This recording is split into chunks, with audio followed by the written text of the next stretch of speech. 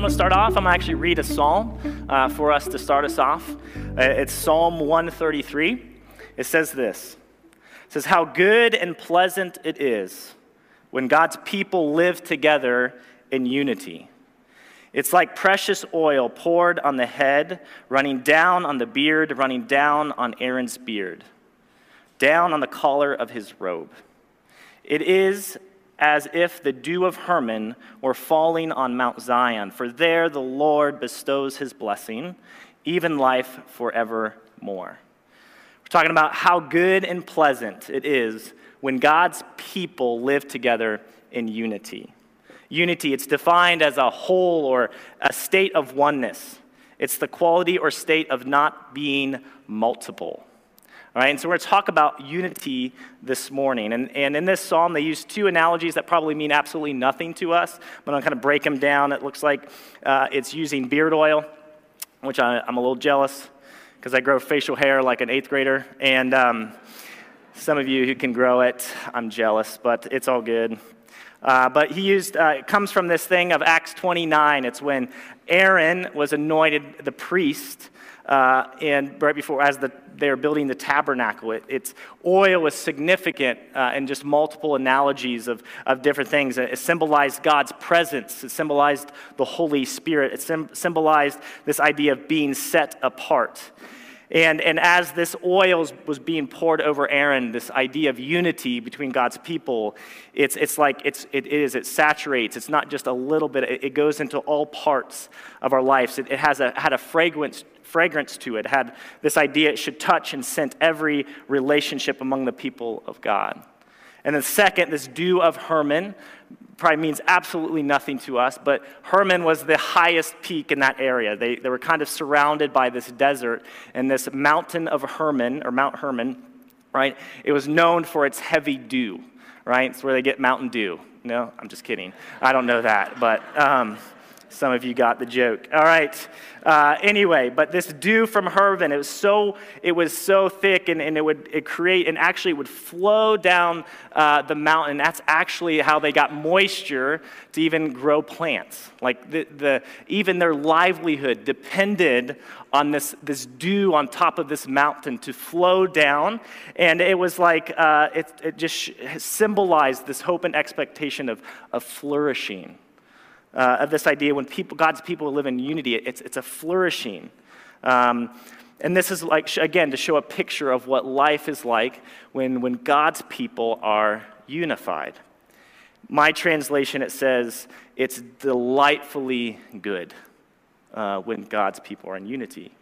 And this is kind of the whole point of some of the series that we're on in Come Together. It comes from this verse from Acts 4, where the entire group of believers came together and they were united as one.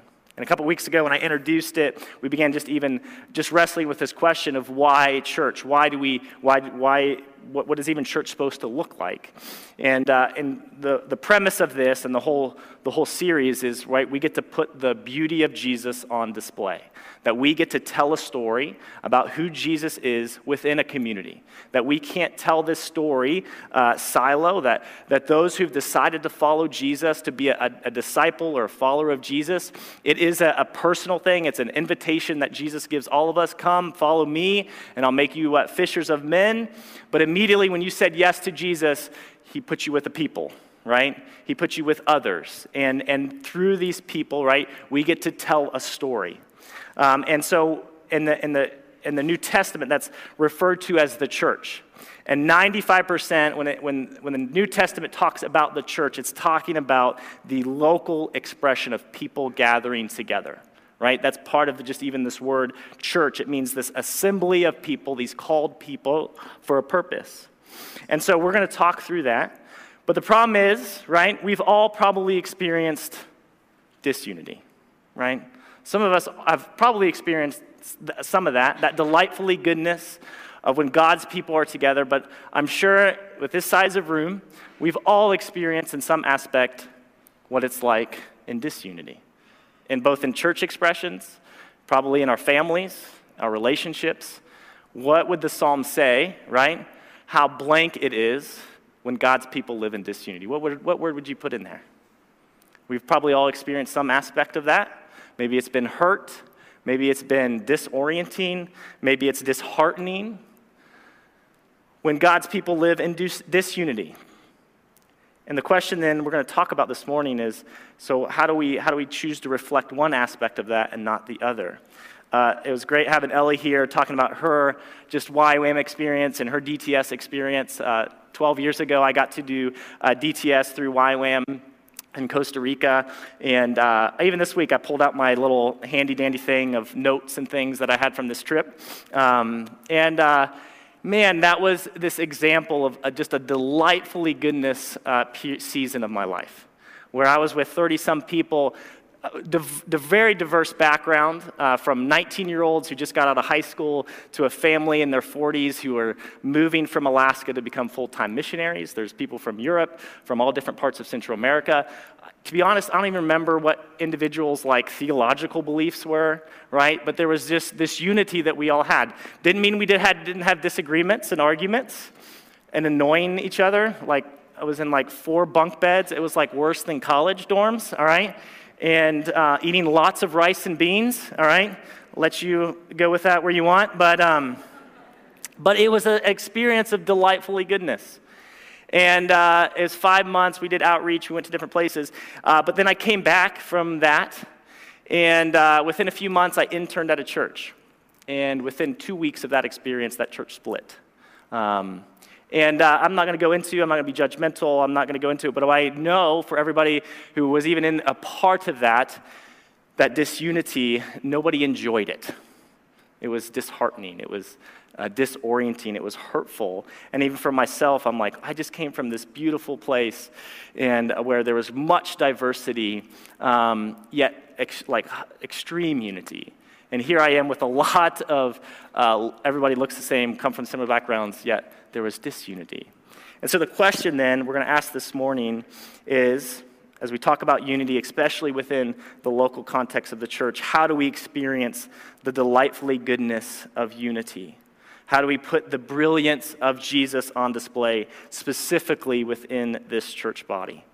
And I'm just going to I understand, even for some of you who've maybe even experienced some hurt, by me even being the lead pastor of just talking about unity, it's red flag, because it's this idea, right? Because sometimes unity could even be manipulated into silence and conformity, right?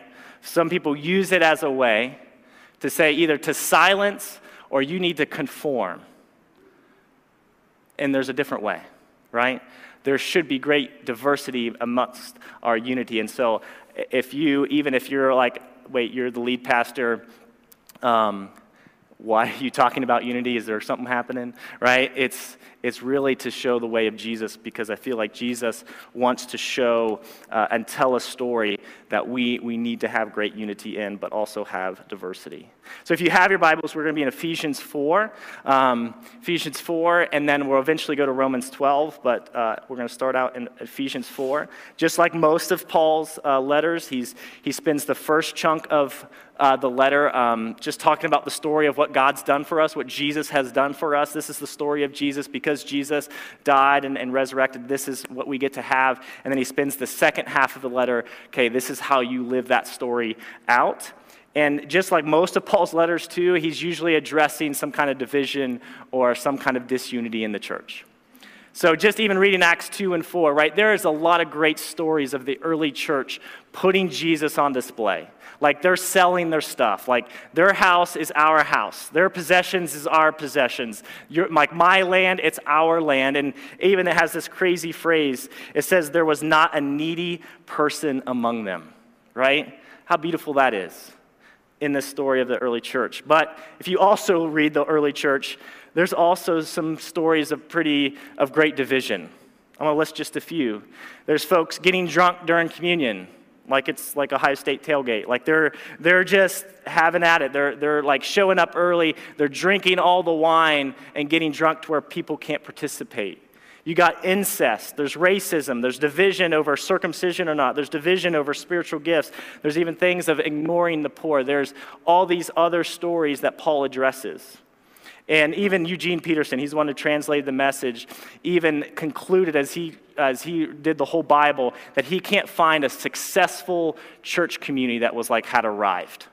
Every church community was in progress. There was no perfect church community. That's a different sermon. But anyway, we're going to jump in here in Ephesians 4. It says, therefore, I, the prisoner in the Lord, urge you to walk worthy of the calling you have received. I'm going to just stop right there real quick. Paul says urge. It's like this exhortation. He's told us to walk, all right? Most of this is walk means like how to conduct your life. And worthy of what you've been called. Even that word called, I'm going to put this on the screen. If you remember a couple weeks ago when I even broke down the word ecclesia, this is the word we get from church. It's ek plus kaleo.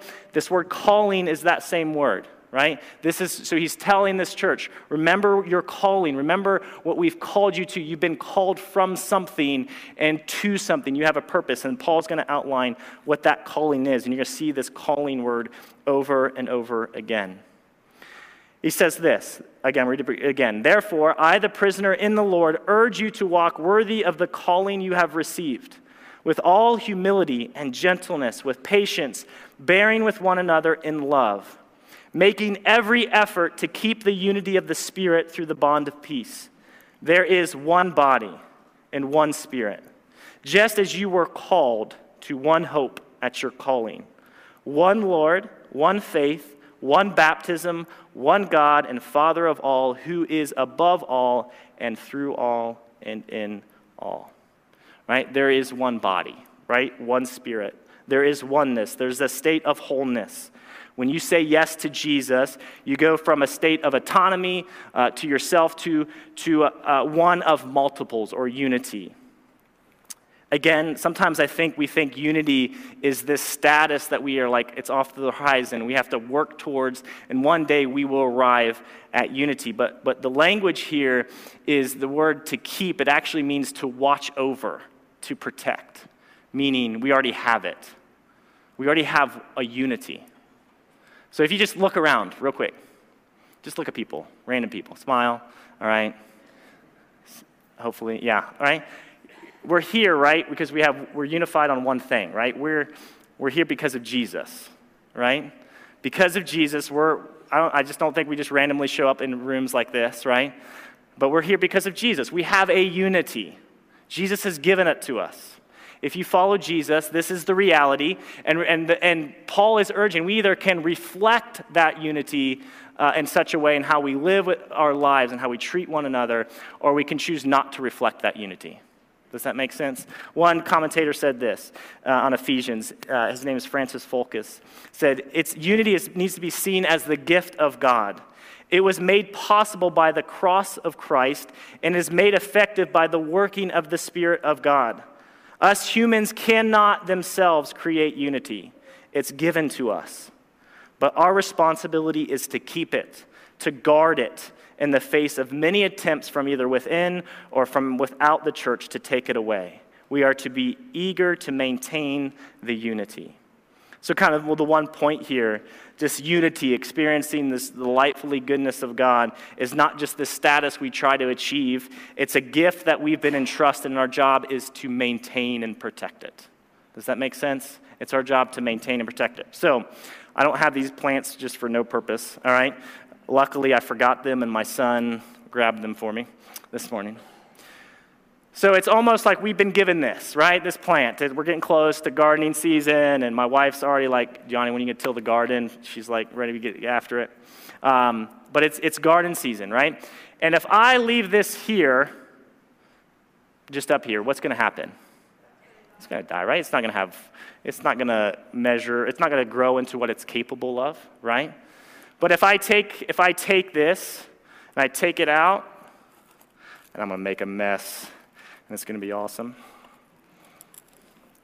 My kids make messes all the time. Now I get to make a mess, right? And if I take this little plant, right, and I plant it, right, and I protect it, and I guard it, and I feed it, and I nurture it, it has the capability of producing fruit, right? I'm And even as this word says, it says you need to be diligent. You need to really work hard at making sure you give everything that this thing needs so in order it can grow and have the capacity of what it was designed for. But the reality is I can't just make, this is a pepper plant, by the way. I can't just make peppers, right? It's been entrusted in me. I've been given a responsibility to see to it that it grows in what it's capable of. I'm just going to set it there. Yes. Some of you farmers are like, oh my gosh. Anyway, so here we go. We've whether we realize it or not, we've been entrusted with this, right, as a church. But this is same thing with our marriages, right?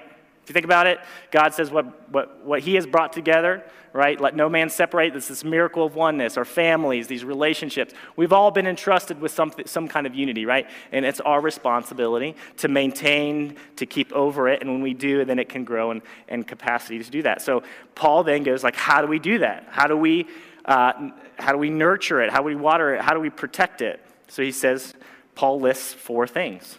He says what? With all humility and gentleness, patience, bearing with one another in love. It says making every effort to keep or to watch over, to protect the unity that's been given to us. So I'm going to highlight those 4 things, these 4 virtues that Paul says is crucial in order to protect this. You can't, if you don't have these 4 things, it's not going to grow. He says this: humility or lowliness of mind. What's interesting about humility is, to the Greeks, which is the original language of the New Testament, to the Greek culture, humility was not a virtue, right? To them, as indeed to even most non-Christian people in any generation, the concept of the fullness of life left no room for humility. Does that make sense? If you even think about how some of the things, right? There's no room for humility. This idea of putting others above yourself, just doesn't make sense. But in Jesus, lowliness or humility became a virtue. His life and death and service was an embodiment of this idea of humility. Even if Philippians 2 says he even humbled himself by becoming obedient to the point of death. Humility is crucial to this. Gentleness, or even it comes from the similar word meekness. Meekness, it's the spirit of one who is so absorbed in seeking some worthy goal for the common good that he refuses to be deflected or distracted or hindered. It's this idea of meekness or gentleness. There's patience. It means long passion. It's waiting sufficient time before expressing anger. This avoids the premature use of force. Retribution arises out of improper anger. It literally means a slowness in avenging wrong. And then lastly, there's forbearance, meaning bearing with one another, to hold up with or to bear with. Literally, it can mean to not quit on somebody. It's the practical outworking of long suffering. One theologian, Stout is his name, says it's a mutual tolerance without which no group of human being can live together in peace. This idea of bearing with one another. These are these 4 things. And if you remember, or if you don't remember, that's okay. In Ephesians 3, at the very end, right before this, Paul says, right, his prayer is that we would be rooted and grounded in his love. Right? So these are these 4 expressions of love. We are taking this gift we've been entrusting, we're rooting, Paul's prayer in 3 is being rooted in love, and these 4 things are these virtues, these expressions of what that love looks like. And so when we do that, if we embody these 4 things, because I think we understand the opposites of these. What's the opposite of humility? Pride, right? Can you see how pride, what's that going to do to our plant? It's not going to let it grow. It's going to snuff it out, right? Gentleness. What's the opposite of gentleness? Harsh, right? What's that going to do to our plant if we're harsh with one another? If we're not patient, if we easily quit on each other, right? Is it going to have the ability or capacity to grow in what it's designed and made for? So if we do this, if we see this unity as a gift, right? That's been given to us to protect and to maintain it in love, the way of Jesus, through humility and gentleness and patience and forbearance, right? It has now the ability to grow and it bear fruit, right? Because here's the thing. I told you it was a pepper. I could show you that it's a pepper, right? But what if I did that with this plant and I planted it and it grew? And 3 months from now, there's what? Peppers on it. You guys would know it's a pepper plant by what? Its fruit, right?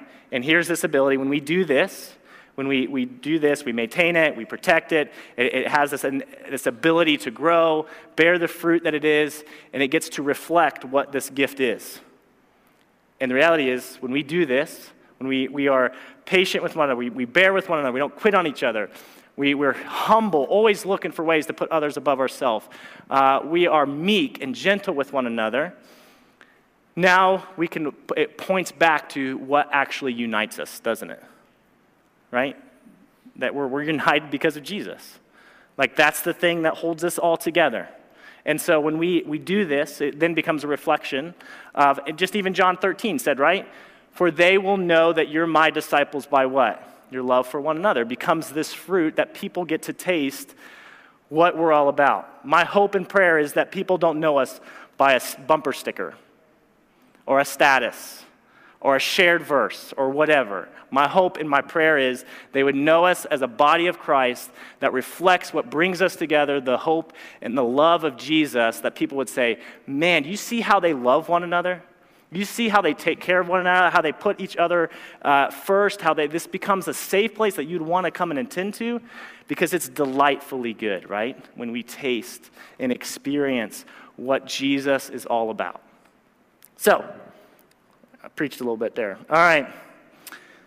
So how do we actually do this? So obviously it's an embodiment of 4 virtues, but how do we actually live this out? So I'm going to read, just as an application, I'm going to read Romans 12. For sake of time, I'm just going to read off of here. All right. It says this, Romans 12, 9 through 18. It says, let love be without hypocrisy. Detest evil, cling to what is good, love one another deeply as brothers and sisters. Just like family, right? Take the lead in honoring one another. Do not lack diligence and zeal. Be fervent in the Spirit. Serve the Lord. Rejoice in hope. Be patient in affliction. Be persistent in prayer. Share with the saints in their needs. Pursue hospitality. Bless those who persecute you. Bless and do not curse. Rejoice with those who rejoice. Weep with those who weep. Live in harmony with one another. Do not be proud. Instead, associate with the humble. Do not be wise in your own estimation. Do not repay anyone evil for evil. Give careful thought to do what is honorable in everyone's eyes. If possible, I think this is a key part here, as far as it depends on you, live at peace with everyone. So it's kind of taking these 4 things. You see kind of even some of the similarities from Ephesians 4 of how to embody this, how do we do this. And I'm going to put 3 things. As I took through this, I was even praying about it this morning, and I felt like the Lord gave me 3 things from this passage that I think we can actually do, especially when we experience both in times of disunity, but also just in regular times. The first one is prayer. Being persistent in prayer. Being, in this context, it says, be fervent in the Spirit.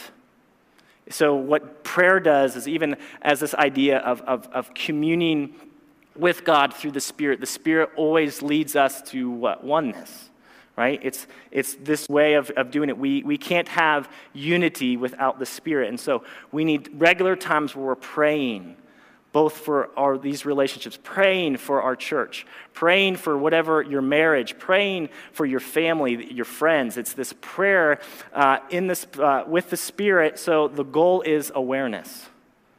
So if you've ever, I don't know much about plants, but one of the ways we know how to care for a plant is we can see signs, right, of if the leaves start turning yellow, it means, I don't know, something that needs either water or it's low in its acidity or something, right? But there's ways we become aware of just how well that plant is doing. And so for us, when we pray, we become aware of some things. Either we may have done to contribute to maybe the disunity of that plant, or even just become aware of what maybe some actions people have done to the plant. Does that make sense? So part of this prayer is the Lord speaks to us. The Spirit leads us and shows us where we've gone wrong, and even when somebody else has gone wrong. That happens, right? People do things. You do things that affect the plant. So, which leads us to the one thing, having hard conversations, right? We have some options when, I'm going to use this plant because it's actually in the place, right? And I think this is a great analogy, right? Whether it's in your marriage or in this church, right? There's some things, some actions or behaviors that you feel like hurting the plant. Well, the reality is then you can just leave and go get a new plant, right? Or you could say, hey, when you did this, this impacted this gift that we've been given. We use I statements, right? In saying, hey, when this didn't. But then there's reality when we experience disunity. I've done some things that have contributed to this. So it's being aware of those things. And so the key to this is forgiveness. Hard conversations allows us to go acknowledge in humility ways in which we've fallen short, because we're all going to fall short. We're all going to contribute in a way to bring disunity, whether we intentionally do it or not. Right? So having some hard conversations. It's recognizing when there's just disunity of, here's how I contributed to this disunity. But also communicating and confronting in a gentle way and a meek way that says, hey, this behavior impacted our relationship, our unity. And then the third thing is a positive. It's like the having hard conversations when you experience disunity. The positive is this idea of always honoring one another, right? As I was looking back on my DTS thing here, there's several instances of this where we were told to like give words to each other, give encouraging words to each other, giving prophetic words to each other. And man, I kept some of these. I put this in this notebook, and even just as I was reading it, man, it just built me up. Like, it was just encouraging, just seeing some of the things that people like just spoke over me. They just honored me. They affirmed me. And we just had these moments where we do that with each other. And that's, again, one of these ways that as a church we can continue to do that, to maintain and to help nurture this gift we've been giving, is just continually encouraging and affirming and honoring one another over and over again. Just saying, hey, I saw you do this. I'm going to celebrate that. That was awesome. We need that as a church. Just always that recognition and that honor. And I think if we do those three things, I know that seems like a lot, but at least those three things will lead us into a place where we can experience good fruit, if we become like that. So this week, I want you to just do that. I want you to spend some time praying. Even as a church, we're going to do that this evening. A part of our prayer exercises as a church, we're going to do some prayer exercise. We're going to use this as a way to even help plan the fall of 2022 to 2023. So even we did this last year. This is one of the reasons why we're even doing this series. It came out of this prayer exercise, praying for our church. And so we're going to do that again this evening at our Seek Together.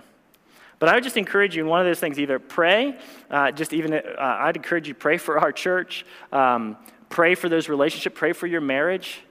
If you need to, if the Lord prompts you, have a hard conversation, right? And just come with it and gentleness and curiosity, and let that, again, nurture it. And then I would choose to honor somebody, affirm somebody in just a simple way. Right? Hey, I see this in you. That's such a great strength to our church. We need that. We just need to call out those things, right, in each other. I'm going to end this quote here because the reality is we're still going to have disagreements. The goal is not to have less disagreements. I think if we do this, we probably will have more disagreements.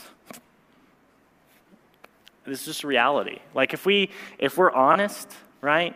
There's going to be things you may see in me or things as a church, and the reality is we need to develop these conversations, these things where we bring things to light. So much of what the enemy wants to do to destroy is keep things in the dark, doesn't he? Just to keep those things that have happened to us and let it just fester in us, and then it grows bitter, and then we just, let's go somewhere else. But the reality is this probably is going to lead to even more disagreements. The reality is what we're going to do in the midst of those disagreements, right? It's going to tell whether we give it the space to grow fruit or not. Tim Keller has this great quote that I'm going to put up here. He says this.